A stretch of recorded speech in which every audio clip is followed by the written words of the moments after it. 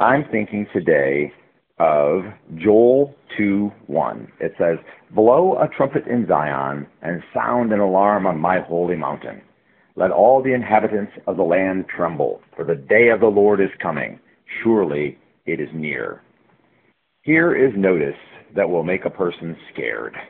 God is going to do in response to the unfaithfulness he sees among the people.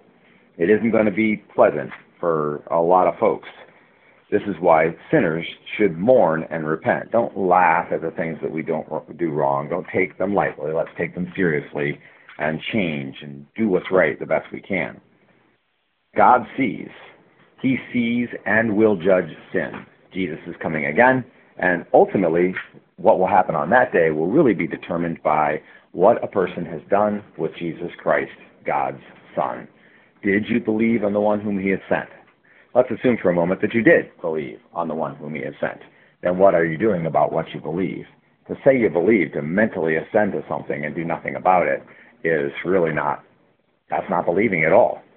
And so I would encourage you then to believe in the Lord Jesus Christ, whom God has sent, and then to live according to what you believe. Because there will be those who hear the trumpet and tremble. They will be afraid, for the day of the Lord is coming, and surely it is near.